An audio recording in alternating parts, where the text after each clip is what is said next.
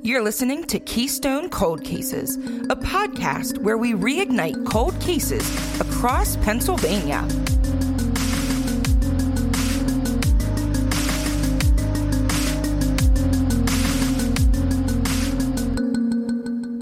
Hi, it's Erica. Hey, it's Grace.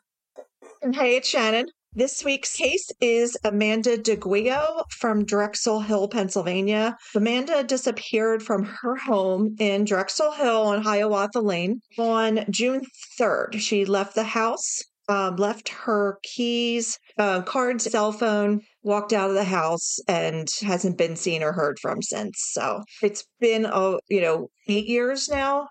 Almost 9 years since she left. They had just returned from a Disney vacation, like a family Disney vacation. And, the day of June 3rd, her mother, was going back to work and asked her, to like do the laundry, put the luggage away, from the trip. And that was the last her mom spoke to her. And then she left that afternoon and nobody knows exactly what happened. So did she live with her mother? Together with her mother? So, and the family vacation was her mother, and do you know who? They said it was a family vacation, so I know it was probably her daughters, her parents, possibly her sister as well. No, nothing really confirmed on that. So, but about Drexel Hill. Yeah, it's about 8 miles from Center City. So Port Darby Township's a pretty large township in Delaware County. I grew up there. So, I'm very familiar with the areas that she frequented. I know, the street that she lived on, which interestingly enough, her street is like right at the edge of the township, borders like Haverford Township and Springfield Township. But she was probably, I would say maybe like 5-10 minutes from my house. Real nice neighborhood. And back to Drexel Hill, it's as of the 2020 census, the population was like 29,191. It honestly seems a lot larger than that. I moved out like 20 years ago. And even when I was in high school there at Upper Darby, our high school classes alone were like 2,000 plus. Wow. That's big. Well, for the high school, not our, about 500 a piece, but still that was pretty large for the area. From what I hear now, they're like up towards 1,000 a class, 1,000 kids graduating. So it's really blown up. I'm really surprised about that number. So I think that there might be a little bit of non-reported people in the township, if that makes sense. I guess that's possible. So, cute. It was a cute neighborhood, lot of fun to grow up. Some notable facts about Drexel Hill. There's what they believe is the oldest log cabin in North America. It's called the Swedish cabin. So they believe it's built by Swedish settlers around between 1638 and 1655. There's also a historic home called the Collinbrook Farm, which was built in 1710. The township now owns that and opens it to the public on Sundays. I've never been there, believe it or not. I know exactly where it is and never been there. And then there's also a lot of like Quaker settlers from way back. Most notably, Thomas Garrett is one who was an abolitionist at the time too. And like one of the main roads through Drexel Hill is Garrett Road. So he had a Underground Railroad house down in there too. Oh, that's really interesting. Can you it's see really the house? Cool. Can you tour the house? Yes. Okay. I don't know if you can tour it. I think it's privately owned. Oh, okay. Gotcha. But I know there's several houses that claim to have been part of the Underground Railroad in Drexel Hill. So it's a cool little town. I wouldn't move back because it's crazy busy now. Not that Phoenixville's any better. Yeah, right. Since I moved out here, it's blown up too. I'm like, I gotta go to the woods or something. You bring the action, maybe. I don't know. I don't know. I'm such a homebody now. I don't know. Drexel Hill also has 2 trolley lines, one that begin at 69th Street, one that runs through Sharon Hill, which is a little bit closer like to the airport towards Jersey. And then the other one goes out to Media, which you might be familiar with. Media, that's the county seat for Delaware County, the courthouse. Okay. Yeah, actually, Wanda Sykes lives in Media now with her wife, which is... I didn't know that. You are full of fun facts. Look at this. Yeah. I am. I get really excited when, like, famous people go to DeGuio. Some famous residents of Drexel Hill, like in the past, Dick Clark and Ed McMahon, they lived in Drexel Brook Apartments, which is actually like really like almost a stone's throw from where Amanda lived with her parents. 2 singers graduated from my high school, Jim Croce, you may have heard of, and Todd Rundgren. Are they both country? No, like folksy, okay. like, well, Jim Croce, Bad Leroy Brown. Oh, I know that song. Yeah, Operator. Okay. Yeah. We actually on Easter Sunday went to see his grave in Malvern. So, producer, director Nancy Myers, the 2000 Nobel Prize winner for chemistry, Alan Graham McDermott, and then my favorite, Tina Fey, who was 2 years ahead of me in school. She was my cousin's tennis partner on the tennis team. And she grew up 4 blocks from me. I love her so and her much. parents still live there. Oh, so you went to Mean Girls School? I went to Mean Girls High School, yes. That is the best fact. That is the best. I did. I worked with a girl who went there as well. Yes. Oh, really? I love it. I didn't have that Mean Girls experience. I was just kind of like, I just did my own thing. I was friendly with everybody. I wasn't plastic. Did you wear pink on Wednesdays? I wasn't plastic. I did not. I wore metal and rock band t-shirts and Jordache jeans and high tops. I love it. So yeah, good times. Amanda did not go to Upper Darby High School, but I think she was more in the Haverford School District. Okay. Which makes sense because of where that street is. It's Drexel Hill, but I think it might be part of Haverford Township. It's like this in between, kind of. Goofy. Okay, yeah. How is Haverford Township? Is that a good school or scary? They school? were our rivals, so I would say no. But no, they were awful.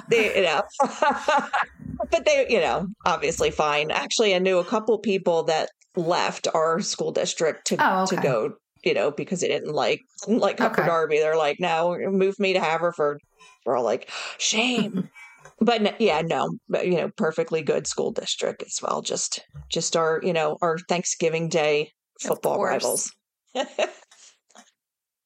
So then growing up, Amanda's mother said she was like very social. She was a solid B student. She had some health problems during her childhood. So she wanted to work at CHOP, Children's Hospital of Philadelphia, if anybody is wondering what that meant. And she was accepted into the nursing program at Newman University over in Aston. But then she became pregnant with her first child. So she left after her freshman year.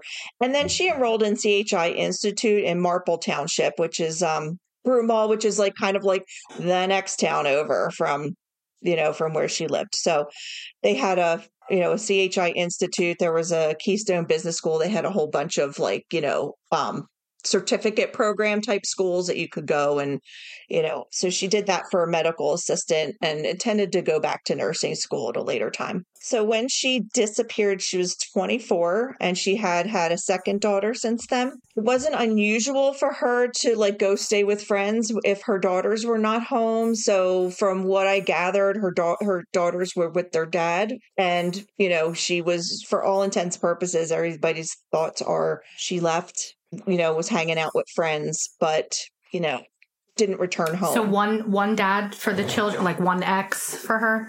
I'm not sure.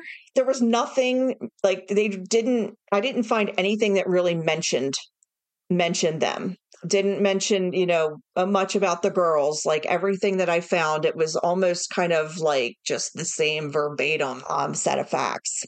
That's good. And maybe that's intentional to keep them out of it. Right. Mm-hmm. I'm sure. Yeah. Yeah. And they were, I think they were fairly young at the time. So, I mean, they're a little older now, but I haven't seen them named anywhere or, I know her sister, according to the Facebook page, her sister does a lot of charity work with the girls. So they they, they do stay involved in doing good things for other people as part of like, I guess, the outreach with the case. So so when she left, she was wearing shorts and a tank top. She didn't take a cell phone. And this I can't really confirm because everything I've seen says she left without her cell phone. But then I found another article that said that her mom said, she kept calling her cell phone. So I don't know if she actually did leave with it or not, or if they, didn't really confirm at the time of that article that maybe she had left it at home and, her mother thought it was on her and just didn't realize that it was mine. So not really sure about that. I couldn't get a confirmation either way, but in any case, there was no contact made after she left the house that day. Okay. So she could have. And she didn't drive. She did or she didn't? She did not. So. Okay. Now everybody has a Ring doorbell or a camera outside their home. Yeah. So, they don't know if she left on foot. They don't know if somebody picked her up. They don't know if, which direction she went. So they didn't say if they have her phone, like if it's in police custody. Right. They didn't say like that she had left it at home and it was off. So when her mom was calling it, she didn't hear it ring or something. So we have no idea. Okay. Gotcha.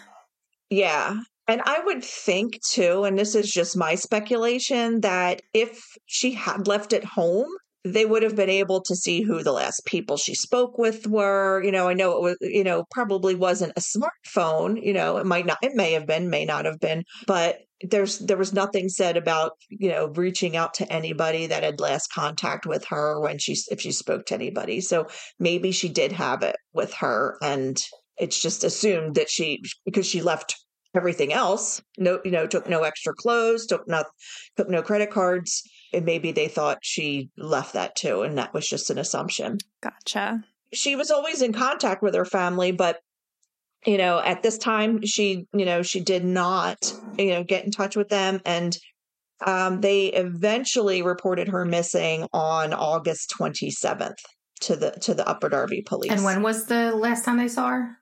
June 3rd. Oh, wow. Yeah. So, again, without really knowing the circumstances of why it was such a long time from the last time they talked to her till they reported her missing.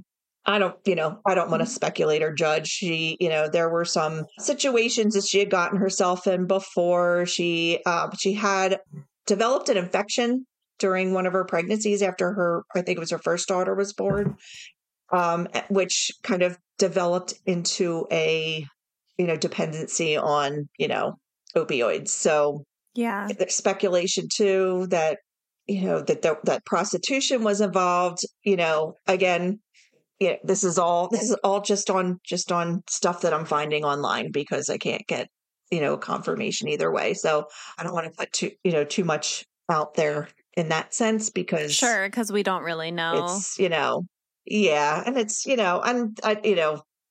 is what it is. If it helps to find her, but it's just a little tidbit that's really not really going to take us anywhere, I guess. And people don't realize how easy it is to form an addiction to opioids. I mean, especially when you're on those sorts of painkillers that the doctors give you. It can be a slippery slope depending on what kind of, background you have and genetics and stuff like that. But, it could be anyone. It could be. And I think 10 years ago too, they were really giving them out. Yeah. Yeah. It was just like, I'm hoping now, I don't know, for some reason in my mind, I have it that now they're a little more discreet about it. But, back then I feel like they were kind of just coming out and they were just flying out. Yeah.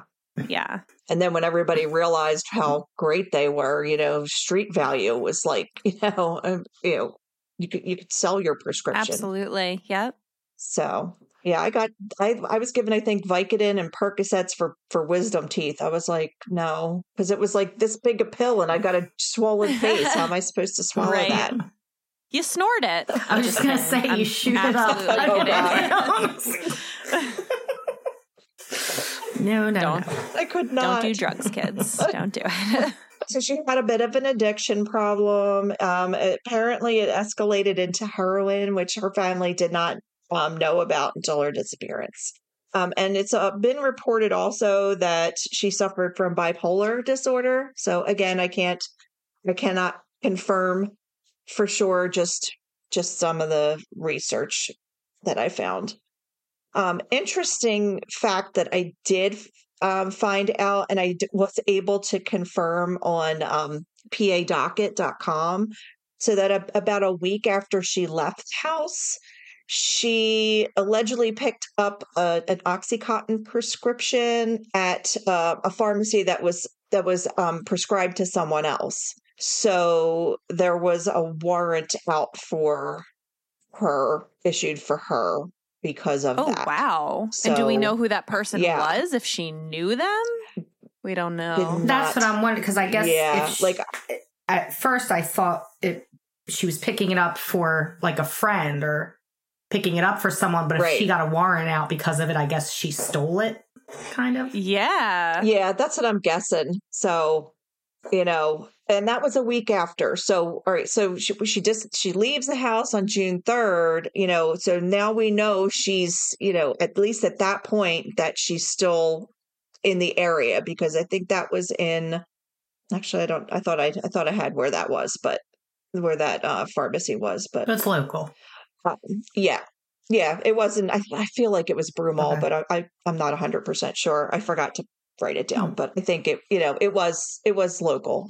So it seems like maybe at that point, she slid back into the opioid addiction, and at that, after that, who knows what could have happened, which is unfortunate. So she's also been known to frequent the Overbrook section of Philadelphia. That's where Will Smith's from. Upper Darby, like actual Upper Darby, not just the township, the actual little town in the township, which actually borders like West Philadelphia, like 69th Street. Like the Tower Theater's there, I think, right? Yeah. Yeah. Yep. And Clifton Heights, which is about the, I guess, southern end of Delaware County. So you kind of have like, she's like in the upper part of Drexel Hill. So, and she's also had a couple different aliases that she's gone by, like Gianna, Ariana, Crystal. I know that her family did hit the streets, go looking for her themselves, but were unsuccessful. Over the past years, there have been some reported sightings about her posted on the it's called the Help Find Amanda DeGuio Facebook page, and a couple postings that I saw on there. Once was as far away as Utah and California, both which were proven not to be her. The most credible reported sighting of her was in the Kensington section of Philadelphia. So, Kensington's the rough area with probably, I would say, a good portion of addiction out of the city up there. And I actually included a picture in the document of the woman that they thought was her. It did turn out not to be her. But apparently, the resemblance was so close that a lot of people were going up and asking this woman, and somebody else went up to her one day. She's like, "I'm not Amanda." So, but the picture looks very similar to her. So she's still considered a missing person. So there's not been any determination to really say that she's deceased. They're still treating it as a missing persons case. They're still following up on tips and leads. The family does have their own private investigator, Kevin Ryan. I did reach out to him via email also, but haven't heard back. For some reason, I do hear back. I will, definitely provide everybody with an update. But at this time, he's not responded. So it seems like maybe law enforcement in general, and also maybe even the private detective, is just keeping things very close to the chest for this. I have a feeling they know a bit more than we do. Of course they do, but I mean, I would hope. I agree. It seems like a lot of these details are just not being released for one reason or another. I agree. And I see both sides of that just from like watching true crime documentaries, listening to, true crime podcasts, that you don't want to tip your hand fully, because you will get those people that'll make a false confession just for like notoriety or whatever. Sure. But, so it's kind of like, it's a balancing act of how much do you release and how much do you not. Yeah. So, And but yeah, I agree with this case. Yeah. If they, get someone in custody and decide to charge them, throughout the trial and everything, if they let too much information out there, it could hurt the chances of getting a conviction. So absolutely. I mean, a lot of us like to act like we're entitled to the information, and I love to get as much information as I possibly can. I'm like, in some cases, I'm just like rabid about it. I have to read every single thing I can get my hands on. But I mean, the truth is, we're not entitled to that information. So sometimes we just can't get it. And it's actually kind of impressive how little honestly there is. Yes. Yeah. Out there, like at how much they're able to keep. Definitely. Yeah, I'm the same way. I want to know everything. Yeah. But sometimes it's like it's not your place. You're not involved. Sure. Yep. You're just sitting here being, being interested and nosy. So in September 22, the police executed a search warrant on a property that was owned by a family friend of the DeGuios in Nottingham, PA, which is like on the Maryland border. And the search included like cadaver dogs and specialized equipment, but nothing was found. So no information about like what tipped anybody off to go out there and to look, but ultimately it was a dead end, and there was nothing found. So, but maybe, again, maybe there was some additional information found out that they're not releasing. That's very interesting that they were able to get a search warrant, so there was enough of something, right? Yes. Right. I know. Now I'm like, what was it? It reminds me of the Lost Boys of Bucks County, like those four boys and that Cosmo DiNardo. That's all I could think of was, just, like a rural property and, bringing in backhoes and things like that. But nothing there. So that's got to be I guess hard partially it's for good. Everyone, for law enforcement. And, if the family knows that they're looking, and to get your hopes up and then not find anything, that's got to be tough. Yeah. And that it's owned by a family friend. I don't know. Yeah. Like if there was property there that like they rented out that maybe she had lived at one point or something, or that's very, I don't know. That's interesting. It is. It's kind of like, what's this friend know? Or did, or like you said, maybe she was crashing there, or maybe she frequented there when her kids were not home. So, I don't know, just nothing, but, they found nothing. So, back to square one. But at the time she disappeared, she was 5'2", she weighed about 115 pounds, brown hair, blue eyes, and several tattoos. So she had a pair of lips or lipstick print on her right buttocks. She had an outline of Italy. I have a picture of that. She had the word Tommy on the right side of her torso. I have that picture also. She had the initials SC on one of her fingers and the letters MF in her lower lip. And I have a picture of the SC tattoo also. No information about like what MF or SC stood for. I could take a guess at the MF, but... Yeah, I have an idea. That's why why it was in the lip. Yeah. Exactly. So anybody that has any information or any sightings should reach out to the Upper Darby Police Department. The phone number is 610-734-7677. or directly Sergeant Daniel Oliveri. He is assigned to the case. His number is 610-734-7669, or you can email him at doliveri, and that's DOLIVERI at UDPD.org. So Upper Darby Police Department.org. They tell you that no tip is too small and you can definitely maintain your anonymity. That's all we have for this episode of the Keystone Cold Cases podcast. Please remember never to reach out to the family or friends of the victims, only to law enforcement if you have any tips. Find all of our sources, social media connections, and contact information at kccpod.com. Theme music and production assistance by Darren Makins. Join us next time for another case to sleuth out.